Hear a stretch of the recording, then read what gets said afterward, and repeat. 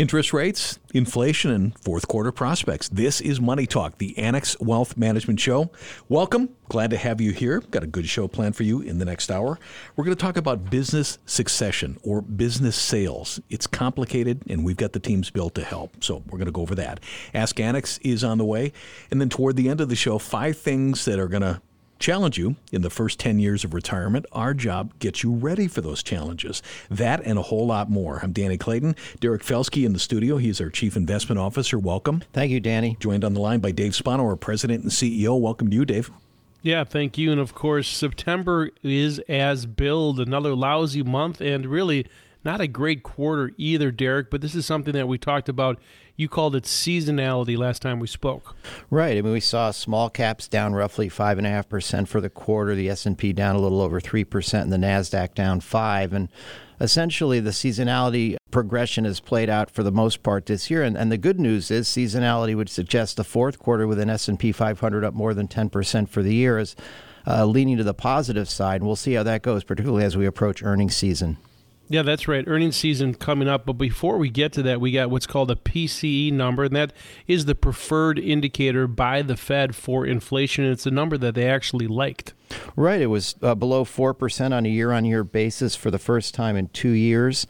The Fed continues to be hawkish about what their expectations are for interest rates, but again, they continue to talk about being data dependent.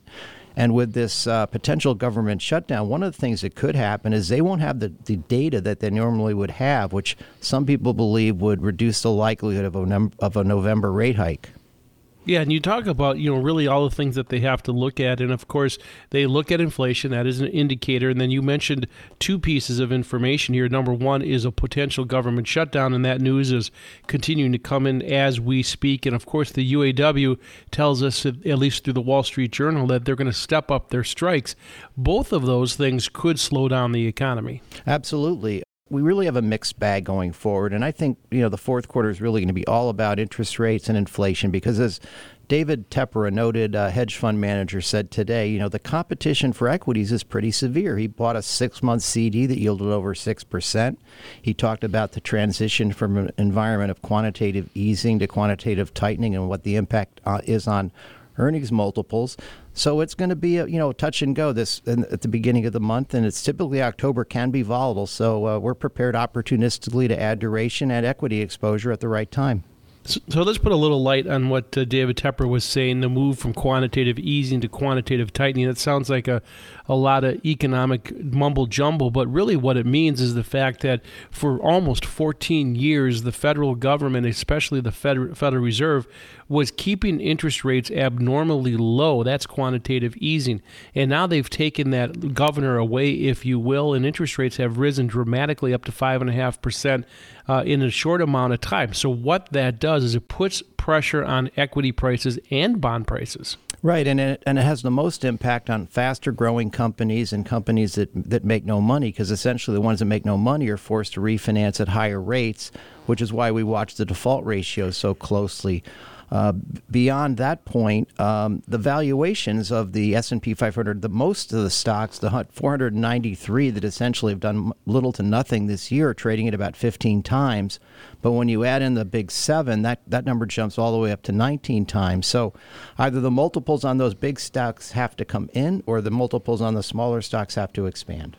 Now, let's talk about one more thing, the government shutdown, potential government shutdown.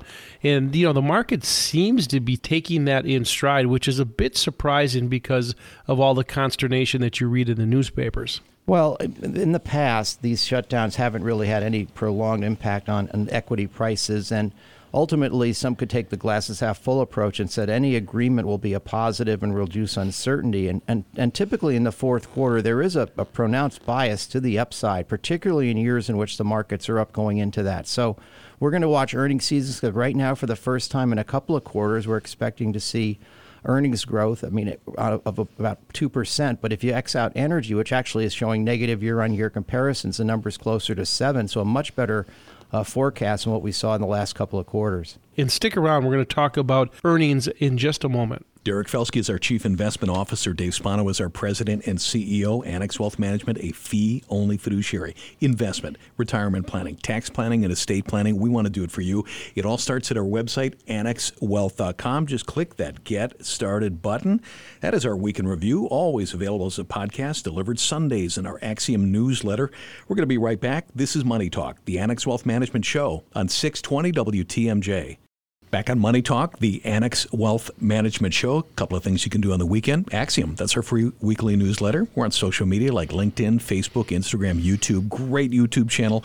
Bunch of videos, all done by Annex Wealth Management. Highly searchable. If you're looking for a particular topic, got a great podcast, the SWOT podcast, that's Strengths, Weaknesses, Opportunities, and Threats, every Monday morning from the Annex Wealth Management investment team. It's pretty high-level stuff, but if you like that, it is there for you.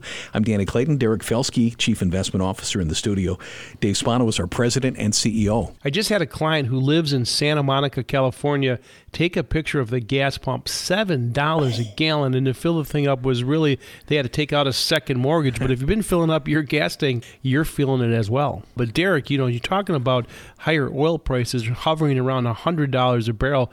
The consumer is going to start to feel this. Right. And in Q3, crude oil was up 32%. So, and that was something we kind of expected. We've held energy stocks as a tactical position for a long time. We like the free cash flow, and we felt that with inventory so low, the Strategic Petroleum Reserve at its lowest levels in over 30 years, that there's going to be a supply-related constraint. That's partly due to the Ukraine-Russia war. That's agreements between Saudi Arabia, Russia, and China. So there are lots of positive factors for energy prices, but the U.S. consumer is really not as exposed to energy prices as they have been in the past, although at the margin, it certainly is a tax hike for consumers. And you talk about a tax hike, it's really an inflationary item as well.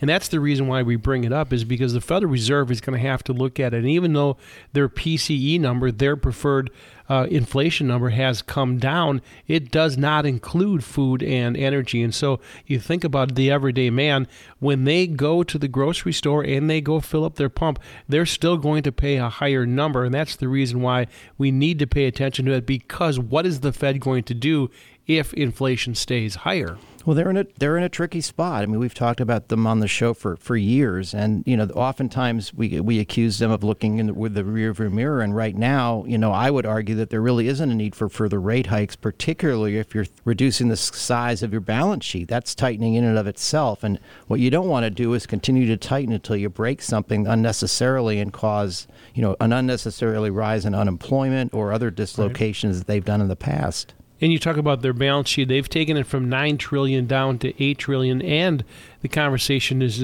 going to try to take it down to $7 trillion. But let's not talk about oil and change the gears. And we are really talking about earnings at this point, and we're expecting some really good numbers coming into the fourth quarter because of the earnings comparisons have been better. Right. Well, with the exception of energy. Energy's facing very tough comparisons from a year ago when oil prices were at roughly the same levels. But consumer discretionary and communications are expected to be the strongest growers during the reporting season. And right now the expectation is for roughly 2% earnings growth in the quarter. We expect that number probably to be better than that. I mean, we do have a GDP that is forecast to have grown anywhere from 3 to 4% in Q3, and it's hard to imagine that companies wouldn't do well in that environment. So you think about really what we're going to look at as we go into the fourth quarter. If we are at the end of the rate hiking schedule and earnings look better, there is room for optimism despite this wall of worry that we see all the time. Right, absolutely. In fact, people talk about the inverted yield curve, and I look back, Ned Davis Research, it's one of our third-party providers, did something interesting on a bear steepener. What a bear steepener is when long rates go up faster than short-term rates go up, and that's what's been happening recently. And while everyone talks about an inversion as being negative for stocks have actually done pretty well during periods like that because essentially the reason it's happening is the economy is better than forecast. That's why interest rates in the long end have been rising and why the Fed continues to hold rates higher for longer. And that's the reason why you have to know what's in your portfolio. And you hear me pound the table on that, but some sectors have done really well year to date and some have not.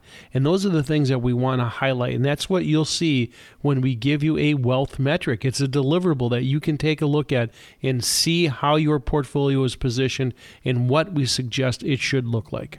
We'd love to meet you right where you're at, and that's why we built Annex Wealth Management on a couple of different platforms depending upon where you are in your cycle.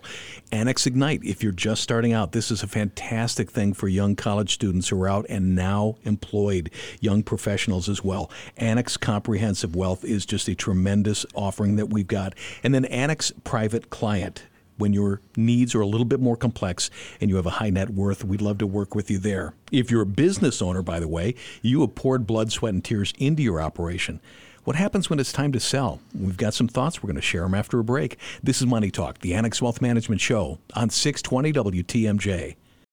Know the difference with Annex Wealth Management? We provide comprehensive investment and retirement planning tailored to our clients' needs. And that ranges from people starting out with Annex Ignite all the way through Annex Private Client and everything in between. Joining me, several members of the Annex team. Let's welcome back Brandon Lehman, Director of Annex Private Client. Welcome. Danny. Also with us, Amy Kiskala, Wealth Strategist and Estate Planning Attorney. Hey, Amy. Hi, Danny. Amy, you are an asset with your background in legacy planning. You're also an attorney, and that comes in really handy with what we're about to talk about, and that is business succession planning, which seems more thoughtful than somebody just up and selling a business. Without sharing too much detail, can you describe some of the types of business succession planning that you've seen over your career? Well, Danny, it is a true fact that 100% of business owners will exit their business at some point. That business succession can take a lot of different flavors. Sometimes it's a sale to a third party, maybe an individual, or we've seen a lot of activity in the private equity space in the last few years. Sometimes you're transitioning to employees, key employees, or an employee stock ownership plan. And that it's a whole other level of complexity with a family business when your family businesses are looking at all the ways to transition that business down to the next generation. I've never heard the 100% stat, but you are right. Statistics aren't always correct, but that one is.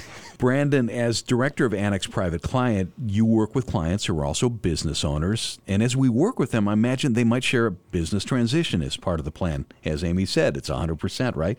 That's the time that we put the entire Annex team to work for them. Who is jumping on board? What are the teammates that are working on this? Yeah, obviously Amy is incredibly involved in that. We look at a lot of our other wealth strategists, the tax team, the investment team, because that becomes a part of the discussion on. But I would say that's a little later. The original planning, that's the financial planning team and the wealth strategist. That's going to be your tax team. And then Amy and the estate planning team taking a really good look at this and what it's going to mean. But we also bring in outside partners. And what we mean by that is we're not here to replace their estate planning attorneys, their business attorneys, their accountants, but we start to coordinate everybody and have those discussions. What does it look like? What does it mean? How is it going to impact you? We're dealing with one currently right now in a situation where it's like, what is the best path forward? And we lay out the options. We say, this is what we see. But the hardest thing for these folks to do is realize that they are about to monetize something that they poured their entire life into, and it's going to completely change the picture. So that's where these different teammates that we have at Annex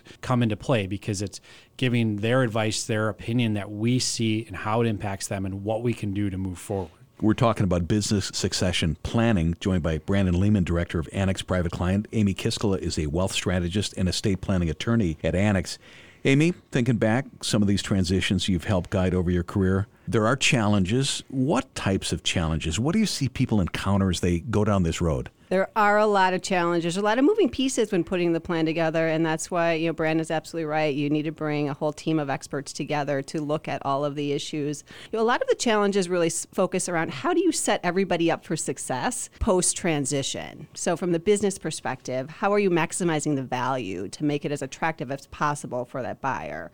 Are you considering what the management structure will look like? A lot of these business owners have been such key people in the business that you really have to think about, have we positioned the key people that are going to be important through the transition and even after the transition. From the business owner standpoint, Brandon, you talked about monetizing the business. That's a real challenge, conversations that we have with business owners. What type of income do you want or need after this transition to support the lifestyle you want? And what will life look like? Are you sailing into retirement, or are you looking for a new business endeavor? And then we consider the family as well. Are there spouses, family members that have been involved in the business or somehow might be impacted by the planning? Is this a process that takes several years to complete? it can be a short process, right? We've ran into a situation where the right buyer came to somebody and they said, yes, great deal. The offer was put on the table and we started running immediately. But in reality, I'd say the vast majority of the time, this is a long-term process. There's a lot of conversations. There's a lot of opportunities that come forward,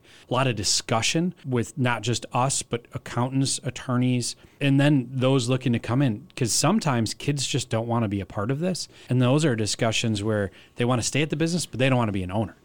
And now we have to work through that dynamic of you're no longer working for family, you're working for somebody else, but you're still there. A lot of moving parts. Yeah, I think good rule of thumb is, people say maybe about 5 years before you're planning on exit, really get serious about the planning. And it's never too early to start. The worst exit plan is when somebody dies before they've even thought about what that succession is going to look like. I guess one thing to anticipate is the sudden influx of personal capital after a transition. We're ready to help with that. Yeah, and that's where the investment team and that monetization of a business becomes so important, is they have a lifestyle that they've grown accustomed to. And maybe it's because it's taken 25 years, 30 years, they built this incredibly successful business that generates a great amount of income. All right, how do we take the assets that just came in, and after paying all the taxes, because yes, you'll have to pay taxes, do we recreate as best as we can that solution? Or, as Amy alluded to, a lot of business owners go back out and try and start another business, or they already have another business they're involved in. They get wrapped up in that, and then they grow it because they were successful once.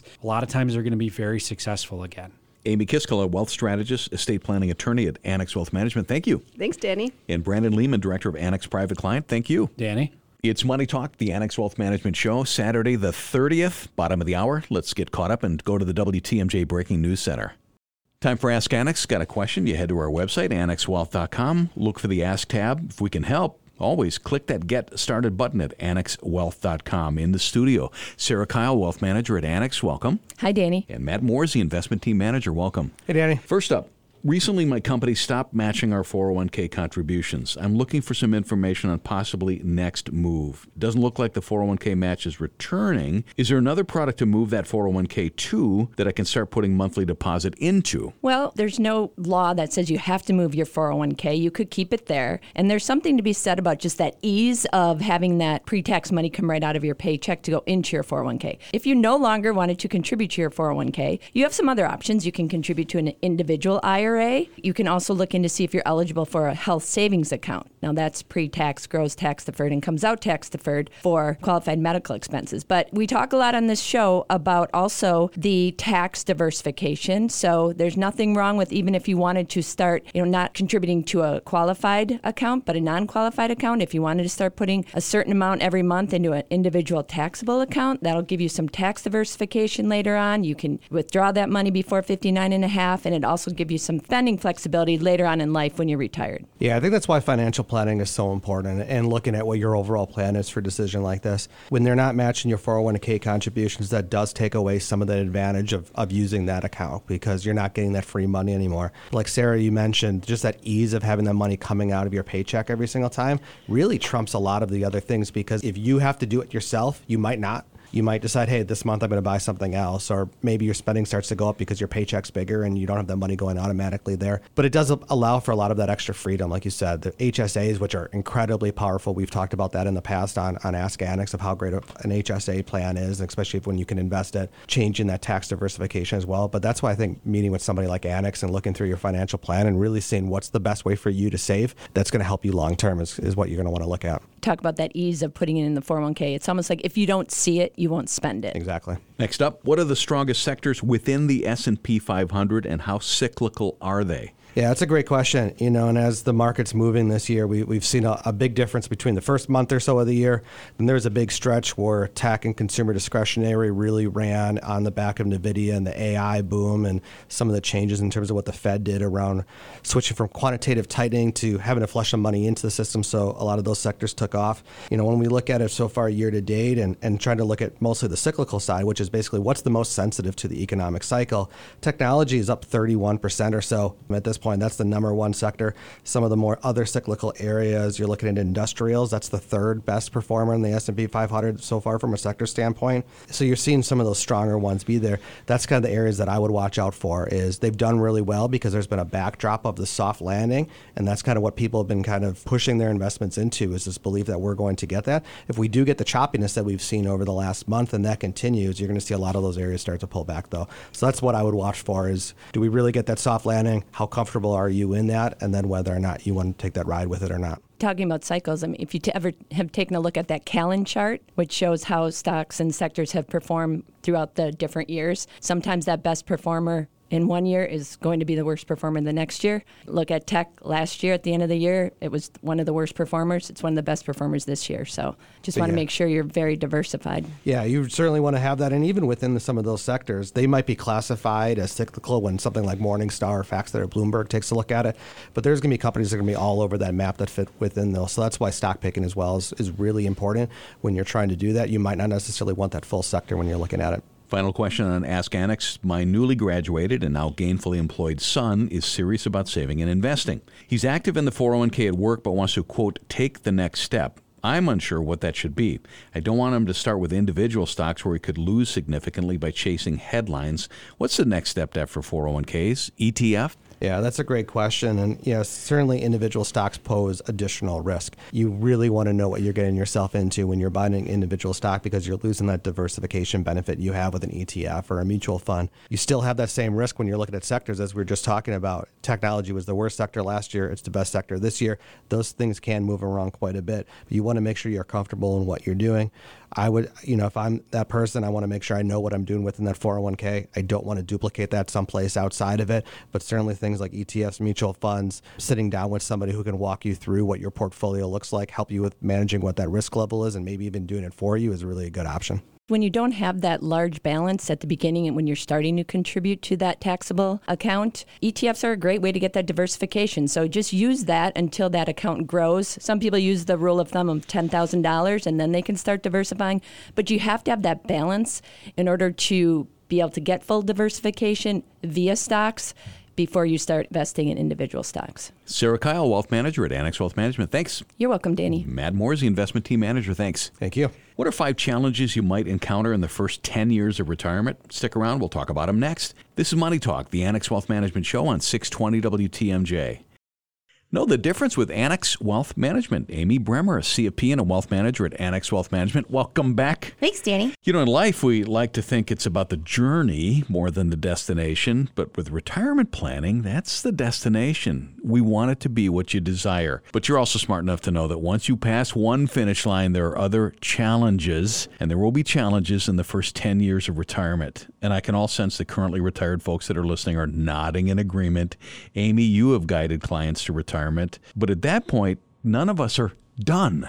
No, retirement's actually kind of the starting line, actually. We're going to talk about challenges you might encounter. One might be managing cash flow. And Amy, some people might say, hey, listen, I did just fine when I was getting a paycheck. What's the difference? Well, you're not getting a paycheck anymore, right? So you have to replace that paycheck. And you also want to keep in mind that there are some unexpected expenses that will pop up in retirement. Things like roofs need to be replaced, water heaters need to be replaced, maybe you need to get a new car, and healthcare. Healthcare is a huge expense in retirement. So we want to plan for those things ahead of time and manage them. One of the things that I work with families on is something called a sustainable withdrawal amount. That's around 4% of your nest egg annually. So you want to take that 4% and recreate yourself the paycheck where you are paying yourself. Challenges in the first 10 years of retirement. The second would be balancing growth and income. And again, like you pointed out, you're the paycheck provider now, and you're doing that via your savings and your investing. Yeah, this part is huge, and it's often overlooked by retirees because they're saying to themselves, okay, I'm not working anymore. I don't have a paycheck.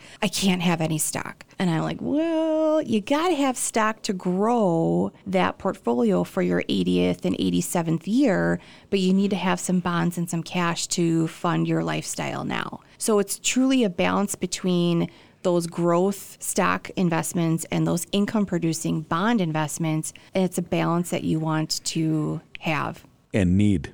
And it's really easy if you're doing it yourself to not do that one the best. So it'd be better to work with a professional like someone from the Annex team. And we know people. We do know people. We do. We're with Amy Bremer, CFP and a wealth manager at Annex Wealth Management. Challenges you might encounter in the first 10 years of retirement. The third is a big one. We talk about it all the time. How to spend your time. And I'm very passionate about this one, Danny, because a lot of folks, especially Americans, when you go to a cocktail party, the first thing is say, what's your name and what do you do? We define our personal selves by our jobs. And once that goes away, we sometimes lose a sense of self. So I really work with families at practice here in Annex to talk about their hobbies, talk about their children and grandchildren, talk about travel, or even starting a business, something that to keep you busy in retirement, because retirement's a long time, 20, 30 years for most folks. You want to remember, too, that retirement is front-end loaded, where you're going to spend a lot more money and time on those hobbies and traveling, checking off those lists on that bucket list, those items. And then after that, things kind of wane off. You checked off all your lists. People between 65 and 74 have almost 7 hours of leisure time a day. And it's not even leisure if you're really staying busy, but you got to fill that up. What might you encounter in the first 10 years of retirement?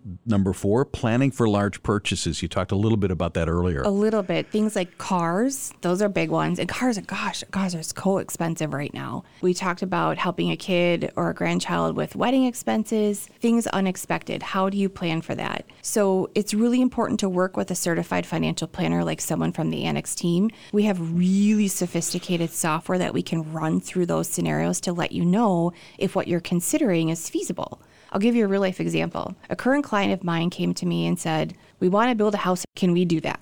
Sure enough, we ran through the plan. They had all their details, their building expenses, interest rate expenses for the mortgage. And yeah, they can afford to do it. And they were like, really? Yeah, you can. So if there's power in working with a professional to help navigate those large purchases. There's a long list of challenges you might encounter in the first 10 years of retirement, and we saved this one for last, and I apologize.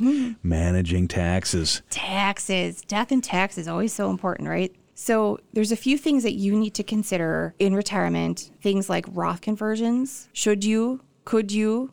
Another thing to consider is when to start taking Social Security benefits. That's a really easy one to trip up. So we help families make those decisions. And then the bigger one, too, is when and how to take money out of your IRA and Roth IRA accounts, essentially creating that paycheck for yourself. There's certain things that people who do it on their own get tripped up on. They don't know that Social Security is taxable. And depending on your income from other sources, your combined tax rates between you and your spouse, if you make over $44,000, 85% of your Social Security is taxable. So there's some potholes there that you have to navigate that's easier to do if you have someone like a certified financial planner on the Annex team. So, folks, if you're going to parachute into the wild jungle of retirement without a plan, the chances are you're going to wrestle with these challenges more than you should. Work with a fee-only fiduciary. Work with Annex Wealth Management. We'd love to help. Amy Bremer, Wealth Manager and a CFP with Annex Wealth Management. Thank you. Always my pleasure, Danny. Before we go to break, reminder, navigating the markets. Our next presentations are up Tuesday, Madison, Thursday, Brookfield at the Sharon Lynn Wilson Center. All the details at annexwealth.com/events. It's Money Talk, the Annex Wealth Management Show, 620 WTMJ.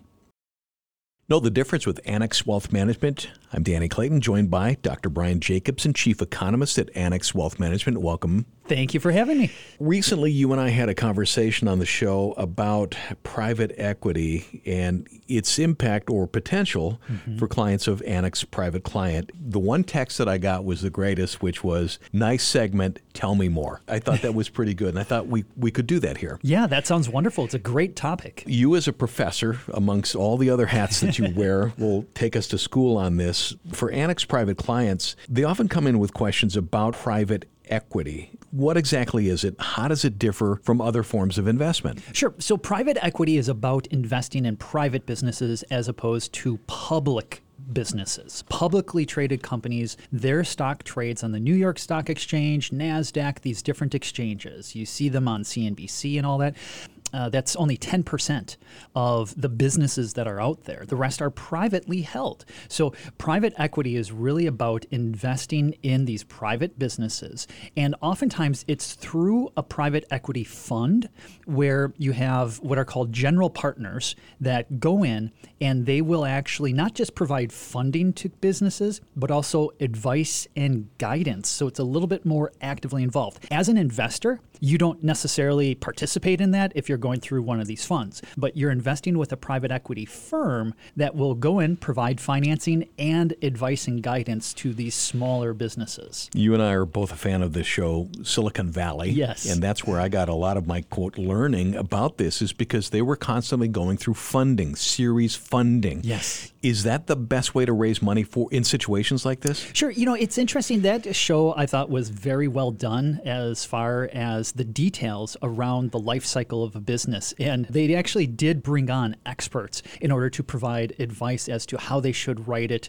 to make sure that it was somewhat true. I mean, it's obviously a lot of hyperbole and other things, but it was actually fairly accurate. Businesses, when they start off, oftentimes it's going to be bootstrapped by the entrepreneur. You start up the business, you fund it from your own savings, or you go to what's sometimes called the bank of friends and family, which is where you tap friends and family in order to help invest in it, or you might go to a bank for a loan, use your credit cards. But when you exhaust those options, then private equity might become a way for those companies to raise additional financing. Well, you talked about early stages.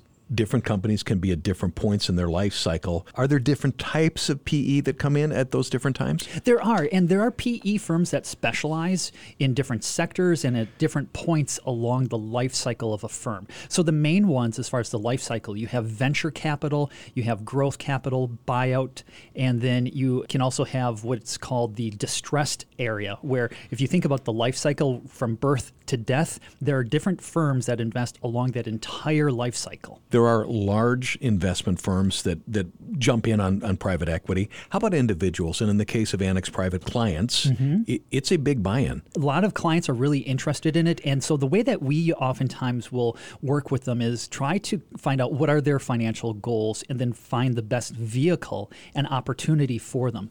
Most private equity firms, they have what are called drawdown strategies, where you commit a bunch of money and then they sort of call it in periodically to invest in these companies over time.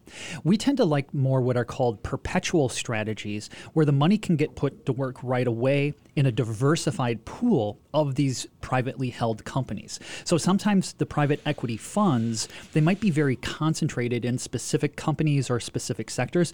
We seek a little bit more diversification for our clients. Is this an investment that goes on, or are people looking for an eventual point when they will exit? Yeah, the exit for the PE firms, so the private equity firms, is often in the form of, they kind of nurture, they grow this company to a certain point where it might go public, where it could actually become a publicly traded company. You can see an initial public offering.